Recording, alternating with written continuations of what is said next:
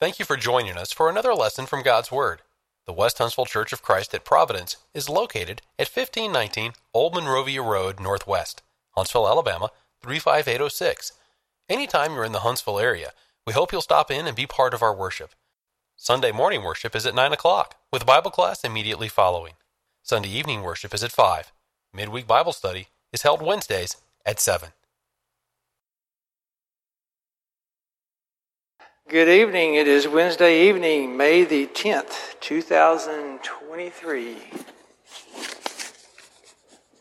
A little bit of strong weather out there. Glad to see you made it out. I haven't broken Mark Bailey's record yet, though. Back when he was teaching the class, Fortifying Your Faith, he had 3 severe thunderstorm Wednesday nights in a row. I can't even get one. It's already passed, it looks like. Okay.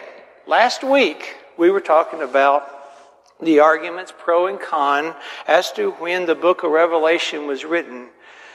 I have one more affirmative and rebuttal to go, and then I'm going to show you 2 or 3 more that I just don't understand. I'll show them to you and show you what I mean when it comes to arguments that I don't understand. Maybe you can explain it to me. Let's wrap up, though, with 68 AD, the affirmative, something called the Monarchian Prologues. At the website you see at the BibleEschatology.org, there is this sentence. The Monarchian Prologues that dates back to 250 to 350 AD claims that Paul also wrote these 7 churches, possibly Romans, which was a circular letter. It went out to many addresses, following John's book, thus placing the book even before some of the other of Paul's epistles. I think what this is trying to say is that Revelation, along with some of Paul's letters, are circular letters, and that supposedly John's letters were written before some of Paul's letters, which would force the date of Revelation writing to be, I don't know, early 60 ADs, I guess. The rebuttal at a website called biblicaltraining.org, it says this: the Monarchian Prologues were short introductory statements that were prefixed to each of the 4 Gospels in many manuscripts of the Vulgate. Also known as the arguments, they contain brief accounts of each evangelist and the reason for writing his account. These Latin introductions are involved, and their meaning is often remote and vague. The fact that these documents are known from antiquity as the Monarchian Prologues indicates that they have been held to date from the 2nd or 3rd century, but more recent critics have shown them to belong to the 4th century. So basically, we're talking about a Bible commentary from the 4th century AD, which dealt mainly with the Gospels, not specifically to Revelation. Even the affirmative is pushing the envelope as far as implications go. In this statement, there is no particular date even mentioned, but these are commentaries on Gospels and not Revelation.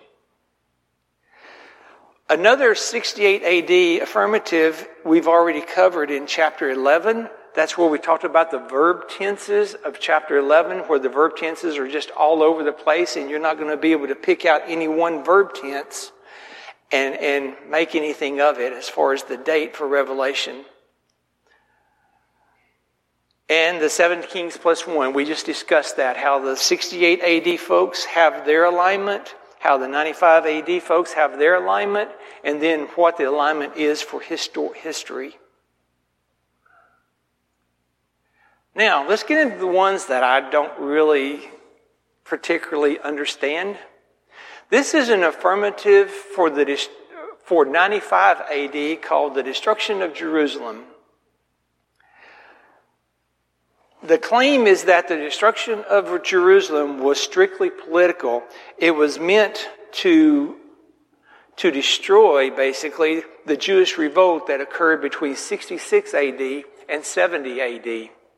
It was a Jewish uprising against Rome, And basically Vespasian said, I have had enough, so he sent General Titus to Jerusalem to put an end to it. The Revelation persecution, however, was religious in nature, clearly not consistent with the destruction of Jerusalem's Revelation interpretation. Claiming Revelation is not the persecution of the first century church. Number one, makes Revelation irrelevant for us today. And number two, absolves us from ever having to deal with Revelation in the first place. That's an interesting argument. The rebuttal: political versus religious is irrelevant. God obviously allowed Jerusalem to be destroyed. This destruction of Jerusalem, and especially the destruction of the temple, separated the Christians from their Jewish form of worship. The Christians were no longer tracing their lineages to Abraham because the records were destroyed, according to historical accounts. And also Jewish worship artifacts were destroyed. So yes, the destruction of Jerusalem was indeed religious as well. So that's the back and forth. And I am not really sure I'm actually portraying the affirmative and the rebuttal correctly. So feel free to study that and figure it out for me. Another one that I'm just not really that sure about is this one. Victorinus of Poitou, I think that's how you pronounce it. In Revelation chapter 10, verse 11, it says, "And he says to me, you must prophesy again to the people and to the tongues and the nations and to many kings." This is the verse talking about John after he gets off the island of Patmos. He's going to be continuing his ministry. At this website, newevent.org, you have this sentence. It says, "He, God, says this because he, John, was on the island of Patmos, condemned to the labor of the mines by Caesar Domitian." So clearly, John would eventually survive Patmos. He would continue his Asian ministry and finish it. And even Irenaeus said that John was seen shortly after Domitian's reign. I'm not really sure where that argument is going, to tell you the truth. I'm sort of making it up as I go. I'm not really sure what all that means. Here is a rebuttal that Victorinus is a 4th century commentator, not a historian. He actually wrote commentaries on the Bible. Genesis, Exodus, Leviticus, Isaiah, Ezekiel, Obadiah, Ecclesiastes, Song of Solomon, and Revelation. And this happens to be the first mention of John having to be a prisoner in labor mines on the island of Patmos. It's interesting that this topic doesn't even come up until the 4th century AD. Why wasn't it mentioned in the 1st century or the 2nd century as well? That's what I just said. Okay. So there are arguments like this that I'm not sure I'm understanding them at all. So feel free to study those, figure them out. Here's one for an affirmative for 68 AD.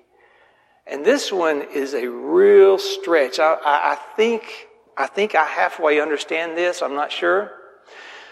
But in Jerome's book against Jovianum, he has this statement. He says, "But if thou art near to Italy, thou hast Rome, where we also have an authority close at hand. What a happy church is that on which the apostles pour out their doctrine with their blood, where Peter had a like passion with the Lord, where Paul bathed for his crown the same death with John, where the apostle John was plunged into boiling oil and suffered nothing and was afterwards banished to an island." The claim, the implication from this text is that Paul and John were contemporaries in suffering. They suffered at the same time. And of course, we know Nero murdered Paul. So by implication, it was Nero who tried to kill John as well and then ended up banishing him to an island. That's the affirmative. The rebuttal, I say affirmative there. This is the rebuttal. Wait. Oh, yeah. Okay. All this text is doing is comparing the deaths of Peter, Paul, and John. There is no mention of Nero. There is no mention of a date. So that's an example of where you take a text of an early historian and you twist it a little bit. You kind of add your own little flavor to it and come up with not only a Caesar, but also a date. Those I don't really understand those very well, so I may not even done them justice. I don't know, but they don't really make that much sense to me. So those are the arguments pro con for 95 A.D. and for 68 A.D. Just a quick review. Here are the lists of the arguments, the affirmatives for 95 A.D. Irenaeus' statement, Jerome's statement, Eusebius' statement. The phrase most modern scholars agree. The issue with Laodicea's wealth. Nero's persecution, the range of the persecution. Was the destruction of Jerusalem political or religious? And then the one we just got through talking about, Victorinus. And then, of course, the 7 kings plus 1. There's the list. Are there any of these that you want to go back and look at again or have a question about or a comment? If you're like me, most of them don't make sense in the first place. It's pretty sad whenever the rebuttal makes more sense than the affirmative. Yes, sir. Wait, let me get this. If you're going to talk, you got to do it on the mic. Right. So then we've kind of heard pros and cons for 68 and 95. So are there other dates that you think are more reasonable or that have better arguments for them?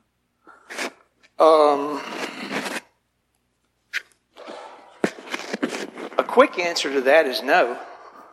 There are no arguments. And these were, I won't say they were made up, but they're stretching them. They're stretching some of these historical statements. No one knows when this book was written. If anyone knew, would there be an argument going on? Nope. There's 16 plus dates that are candidate for when the book of Revelation was written, and we have no clue which one is right. We don't know if any of them are right. We just don't know. Here are the lists of the ones for 68 A.D. The affirmatives, Irenaeus' statement, once again, the Syriac Bible commentary, the Jewish persecution, where it says the Jews could not have persecuted the Christians after 70 A.D. That leads into the Judaizing heretics, that the heretics would have been lessened after the destruction of Jerusalem, supposedly. They weren't, but anyway. The temple referenced in Revelation chapter 11. The fact that John must prophesy again. He would be an awfully old age if he had done it in 95 or 96 AD. So clearly Revelation had to have been written at an earlier date. Things which must shortly come to pass. Only 7 churches existed at that time, and those 7 churches were written to in Revelation, were addressed by Revelation. We know that can't be true.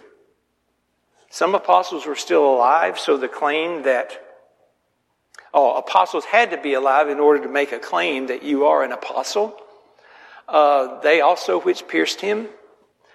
Beast number 1 being Nero, the monarchian prologues we just talked about. The verb tenses from Revelation chapter 11, we talked about that back on chapter 11. And then the 7 kings plus 1 and Jerome's death of Paul and John compared. Are there any of those that you would like to go back and review? Assuming they make sense as well. Once again, even these, the rebuttal actually makes more sense than the affirmative.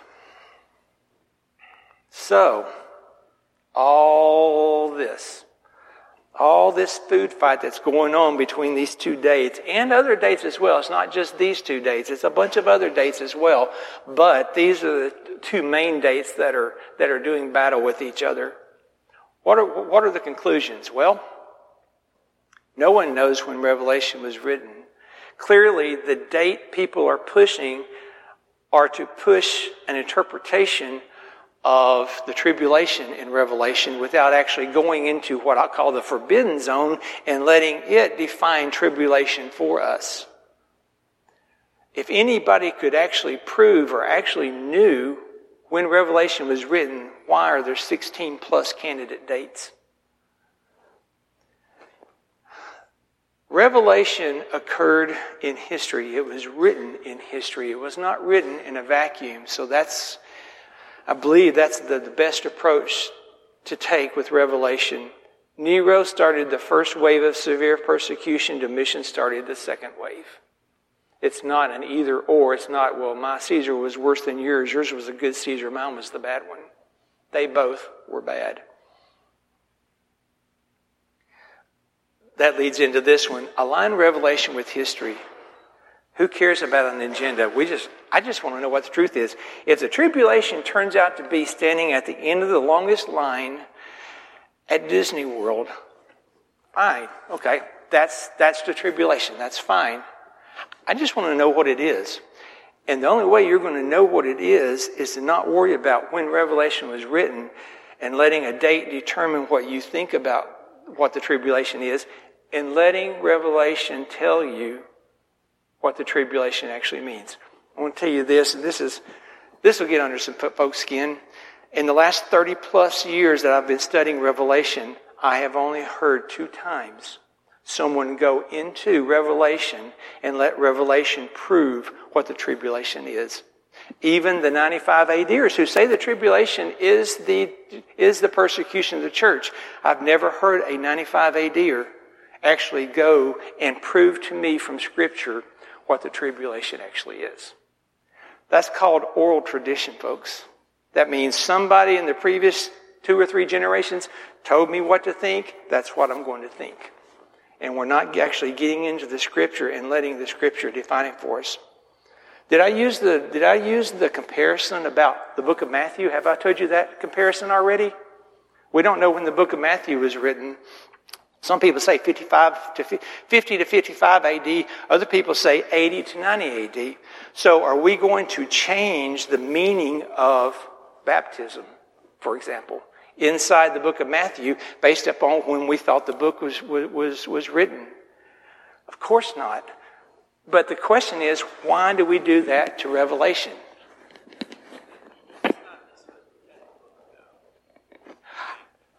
But we let Matthew. He said Matthew is not a prophetic book. The principle still stands, though. We don't interpret any book in the Bible based upon the date we think it was written. We don't change a major theme in any book except Revelation. If we're going to do that to Revelation, let's do that to the rest of the Bible. We might as well be consistent, right? Revelation is the only book we do that to. I don't understand why we do that. And of course, historians cannot even prove the date that John was on the island of Patmos. There are no Roman archives. There's nothing from archaeology that they have found that records actually when John was actually on the island of Patmos. We know he's there from Revelation, but even historians don't know when they were there. So there's your 16 dates. Which one is right? Are any of them right? Don't know. Nobody can prove it. Even those arguments that we were going across that was involved in this food fight, none of those prove anything. If they did, there wouldn't be a food fight. We don't know when Revelation was written, and we should not care when it was written. We know the general time span. It was written sometime in the last half of the 1st century. So let's apply it to history. Let's let history be our guide, and let the forbidden zone tell us what it wants us to know, and not worry about pushing an agenda based upon a date or pushing a date based upon an agenda. Because nobody can prove a date, period. Okay? Any comment on that? Let the flaming begin. If you're mad at me, okay, here's your chance. Here's your chance to speak up. Hang on. Why is it so important to know when the book of Revelation was written? I agree. You're making a big fuss about nothing. Yep, I agree. Yep. You want to say that they're I agree. Yep, I agree. That's right. Anyone else?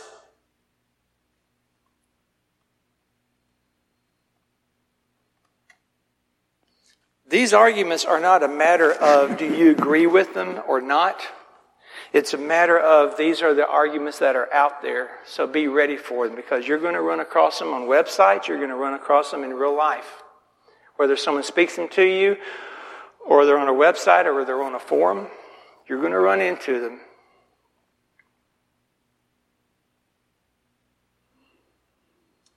We're actually going to get to chapter 18. Okay.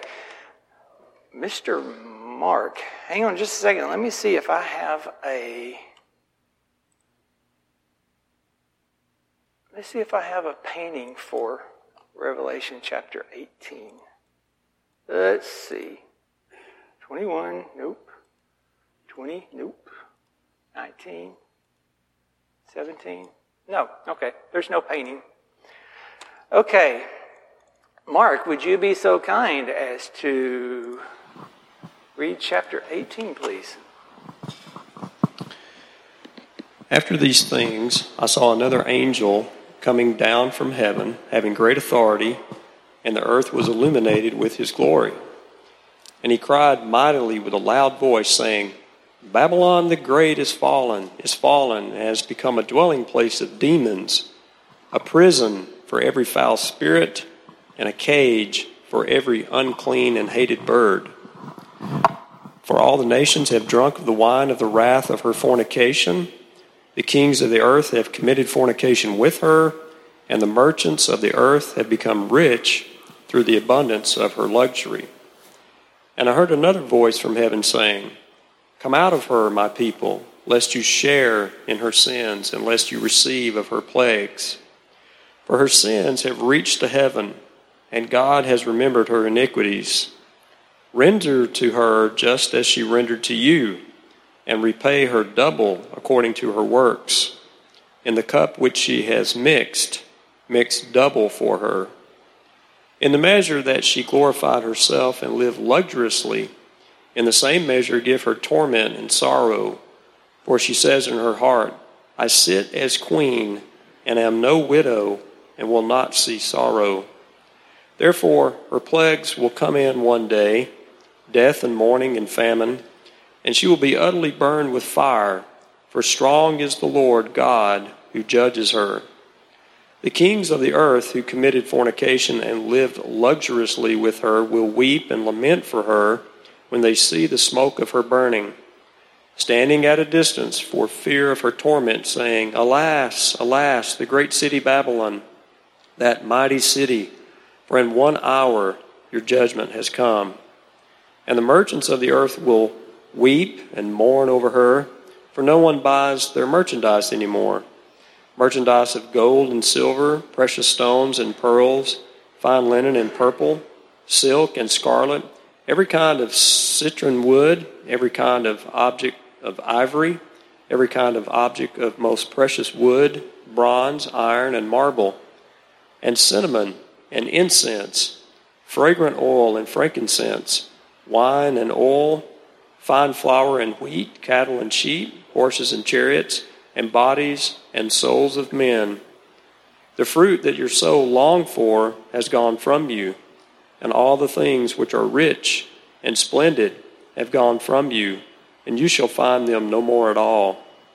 The merchants of these things who became rich by her will stand at a distance for fear of her torment, weeping and wailing, and saying, Alas, alas, that great city that was clothed in fine linen, purple and scarlet, and adorned with gold and precious stones and pearls.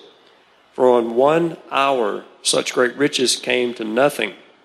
Every shipmaster, all who travel by ship, and sailors, and as many as trade on the sea, stood at a distance and cried out when they saw the smoke of her burning, saying, What is like this great city?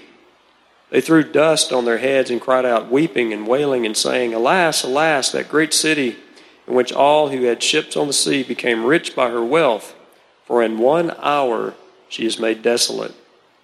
Rejoice over her, O heaven, and you holy apostles and prophets, for God has avenged you on her. Then a mighty angel took up a stone, like a great millstone, and threw it into the sea, saying, Thus with violence the great city Babylon shall be thrown down, and shall not be found any more. The sound of harpists, musicians, flutists, and trumpeters shall not be heard in you any more. No craftsman of any craft shall be found in you any more, and the sound of a millstone shall not be heard in you any more. The light of a lamp shall not shine in you any more, and the voice of bridegroom and bride shall not be heard in you any more. For your merchants were the great men of the earth, for by your sorcery all the nations were deceived. And in her was found the blood of prophets and saints, and of all who were slain on the earth. Thank you. Interesting chapter. Now remember, in chapter 16 we had the final judgment of the villain of Revelation. Chapter 17 we had the positive ID. This chapter, is that me squeaking? Okay, it's not me. Okay. Where was I? Oh yeah. Chapter 16 was the final judgment of the villain of Revelation. Chapter 17 was the positive ID of the villains, plural, of Revelation, and that included some accomplices. Chapter 18 gets into who those accomplices are. Now here is a basic overview of chapter 18. Verses 4 through 5, the saints are told, come out from among them, because I don't want the plagues I'm sending to the villain to hit you. God is warning the Christians, don't live like these people. Verses 11 through 14 are the merchandise, the list of merchandise that's going to be impacted from the judgment of the villain of Revelation. We're going to get into those merchandise in just a moment. Chapter 18 is a chapter of responses. Verses 1 through 14 is God's response and the fallout. Verses 15 through 19 is the merchants of the world's response to the judgment and how it's going to impact them. And then verses 20 through 24, we have heaven's response. Before we get to the merchandise, I want to cover couple or three verses that have some interesting words in them. Back in 1611, these words may have meant something that they don't mean to us today. So I'd like to go over them just very briefly. Verse 3, for all nations have drunk the wine of the wrath of her fornication, and the kings of the earth have committed fornication with her, and the merchants of the earth are waxed rich through the abundance of her delicacies. That word abundance is actually this top Greek word. It means power. The direct definition of this word is power. Delicacies, the direct definition of the Greek word is self-indulgent luxury. So basically it says the merchants of the earth are waxed rich through the power of her self-indulgent luxury, basically.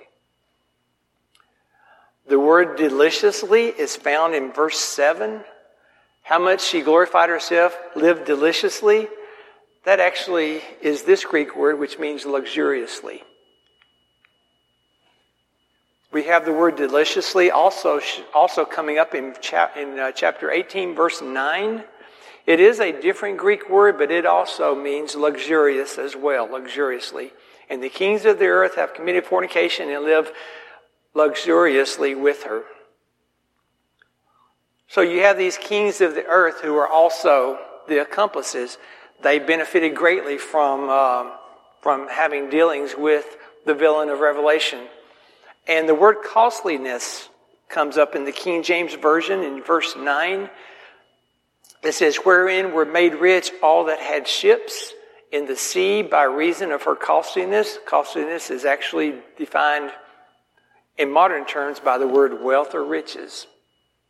So, Those words back in 1611 may have had a different meaning than they have today, but these are the direct definitions of these words from the Greek word.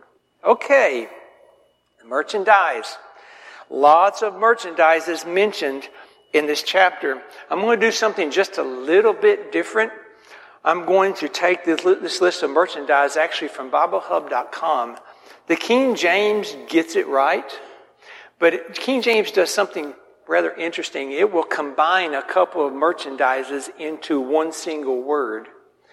I'm going to go straight with the Greek that actually separates some of these words into their own word. You can get maps like this online. Just do a search for first century trade routes, Roman. This is one of the examples that you'll see. It shows a lot of the merchandise and where the merchandise came from. So let's start through the merchandise. The first merchandise mentioned is gold. The gold that the Roman Empire dealt with came from South Central Asia, North Africa, Western Europe, and Northern Europe. Gold is obviously, even back then, was very popular. Used in jewelry, used in coins. The next merchandise is silver. Most of the silver came from Northern Asia. You had coins, you had dishes, pots, cups. Valuable stones. I think King James says precious stones, valuable stones. They are used for necklaces, rings, jewelry. They came from India, Egypt, and the Persian Gulf. Agates, carnelian, turquoise, garnet, emeralds, jasper. The list goes on and on. India, Egypt, and Persia were the main places these came from. You're going to see through these nations where these products came from, you're going to see the wide range and how far away they had to go to get these priceless items. Pearls. These are actually supposedly first century gold and pearl earrings that I found on the internet. Pearls came from India, the Red Sea, and the Persian Gulf. Now, King James says fine linen, but the Greek word itself is not only fine linen, but it also includes cotton. Cotton is also an emphasis. These came from Egypt. The fine linen came from Egypt, India, North Italy, Morocco, Spain. The cotton came from India and North Africa. And in a moment, you're going to see why we're going through each one of these individually. Purple dye. Purple dye was used for royalty. The purple dye and the cloth mainly came from India, the Red Sea, and the Persian Gulf. Apparently, this dye came from a plant, and that plant was very expensive. Do what? Okay. I don't know what that is. Oh, okay. Really? Well, back then, that was pretty much reserved for the wealthy. Silk. China. The scarlet dye, even though the scarlet dye was not as expensive as the purple dye, it still had its own prestige. They used scarlet dye in their clothes as well. Thyine wood. I believe the King James says thyine wood or citron. Citron actually is a type of citrus plant. It's any type of wood that has an odor to it, a fragrance like pine. A lot of these thyine trees came from uncultivated hills on the coast of Africa. It's also called citron and citrus. It's just basically scented or fragrant wood. This particular wood was very valuable for making furniture. All right. The word ivory, the Greek word actually It is ivory, but it's actually called elephantine. That's the first time I've run across that word. Anything and everything elephant, ivory. These are two statues that were supposedly discovered in Pompeii, Italy. Ivory, very popular. Precious woods for making furniture. One of the precious woods they consider precious was oak. And I like oak too. In fact, it's my favorite kind of wood for furniture. The oak came from Mediterranean, Britain, Asia Minor, Sarmatia, Central Europe, and all over the Roman Empire. I don't remember, the King James says brass. The Greek word actually means copper, brass, or bronze. It can include all three of those. Copper, brass, and bronze came from the Middle East and India. Used for making helmets, used for coins, used for little statues. You have iron, made for weapons and helmets. The iron came from the Middle East, India, Central Europe, Northern Asia. And one of the most well-known items that the Romans and the people in this period had was marble. Marble was used for the floors. They were used in these pillars of these temples. And I assume that the website was correct, that this is a marble statue of the wife of Augustus Caesar. Very popular, very craved marble. Cinnamon, Central Eastern Africa, India, and Arabian traders. Read this to you. According to Pliny, a Roman pound, which is about 11.5 ounces, of cinnamon can cost up to 300 denarii, the wages of 10 months' labor. The Emperor Nero is said to have burned a year's worth of the city's supply of cinnamon at the funeral for his wife in AD 65. That's a lot of cinnamon.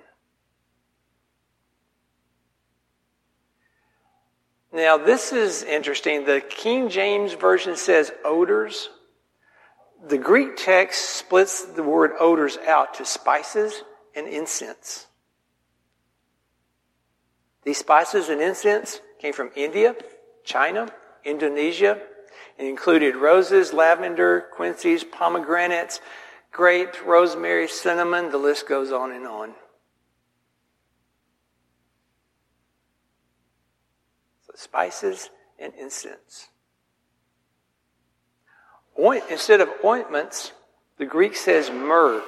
Now, myrrh is used to create ointments. It's medicinal. It's used for skin cream. It had medicinal. Oh yeah, it was also burned as incense. So that was part of your incense as well. It came from India, China, Indonesia. It was all over the Middle East as well, I believe. It ends up being a resin that came out of the bark of some of the trees. You have frankincense. Ooh. This came from Saudi Arabia, Ethiopia, Somalia. You had wine, came from the vineyards of Italy, Greece, France, Germany, Portugal, Spain, possibly South Central Asia, Asia Minor, and Southeast Arabia. It turns out the city of Pompeii was one of the storage cities for Rome's supply of wine. So when Mount Vesuvius destroyed Pompeii, it pretty much destroyed most of Rome's supply of wine. Olive oil from Spain, from olive trees throughout the Roman Empire, especially the Mediterranean area. You had finest flour from Egypt, North Africa, and Sicily. You had grain wheat from Egypt, North Africa, and Sicily. You had domesticated animals, and I've read commentaries that said that could include exotic animals from Africa as well, like lions, tigers, zebras, whatever. We're talking about North Africa, northern France, all throughout Asia and Europe and Mesopotamia. Sheep, that's the Middle East. You had horses and chariots. Actually, it's horses and carriages, four-wheeled carriages, in fact, from the Mesopotamia area. They're the ones that designed these things and built them. And from that came the two-wheeled chariots. The horses came from Greece. Now, the King James says slaves and souls of men. The literal Greek is the bodies and the breath of humans. So basically, they owned everything about them. These slaves came from Europe, Mediterranean, North Africa, Syria, Germany, Balkans, Greece, and any other lands that the Roman Empire conquers. One of the spoils of war, if you win, is bringing back slaves. And finally, the fruits which thy soul lust after. The literal translation of fruits is autumn fruit or ripe fruit. And that came from all over the place. The Pompeii video we saw showed that fish and fruit was a major part of these people's diet. And the fish and the fruit came from everywhere.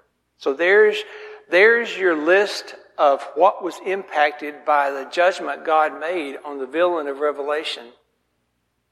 And we already know it impacted the pocketbooks of all these kings of the earth, all the merchants, all the people who had ships. It impacted just about everybody.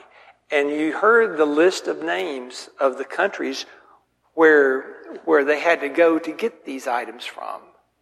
So the question is, with all this list,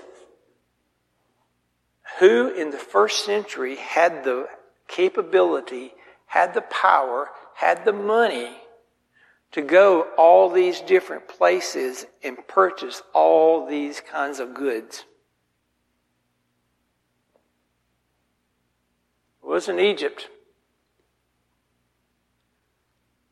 This is one of the characteristics of the villain of Revelation. This is what's being impacted. And this is who is being impacted because God is passing judgment on the villain. The only entity I can think of that would have this kind of power, this kind of prestige, this kind of money would be Rome. So that's just another feather in the cap for saying probably Rome is indeed the villain of Revelation. I think we're about to get caught by a bell. Let's get to this next one right quick. Why were these products and all these people's wealth being impacted? Well, it's interesting. Chapter 18 tells us once again, just like chapter 16 told us in other chapters through Revelation, it was because in the villain was found the blood of prophets and saints. And number two, because God has avenged you, talking about the apostles and the prophets, God has avenged you on her. That's why the judgment is taking place. That's why all these goods are about to disappear. At least they're not going to be as plentiful as they were before. And with this wealth gone, here's the list of people who are going to mourn the loss of this wealth, the loss of these products, the loss of this trade. The villain of the Revelation, verse 8. Verse 9, the kings of the earth. Verse 11, the merchants. Verse 17, the shipmasters, all who had ships, sailors, and all who trade by sea. The only entity in the first century that I know of who can have this type of impact has to be Rome. No one else is that powerful. Any comments on that? Saved by the Bell. It did say that 1 hour Yeah. In 1 hour, the judgment is made. When it actually takes place, a day is as 1,000 years, 1,000 years a day with God. We don't know the actual time frame. We don't know when this stuff is actually going to start taking place. We know the judgment comes in a day, just like the final judgment is coming in a day. Yeah. Be careful sticking dates on things. That gets dangerous. Yeah. Thank you. That is all. We hope you have enjoyed this lesson from God's Word. If you would like to continue your study of New Testament Christianity, please send your name and address to World Bible School, West Huntsville Church of Christ, 1519 Old Monrovia Road Northwest, Huntsville, Alabama, 35806. Or if you prefer, send your name and address by email to wbs@westhuntsville.org.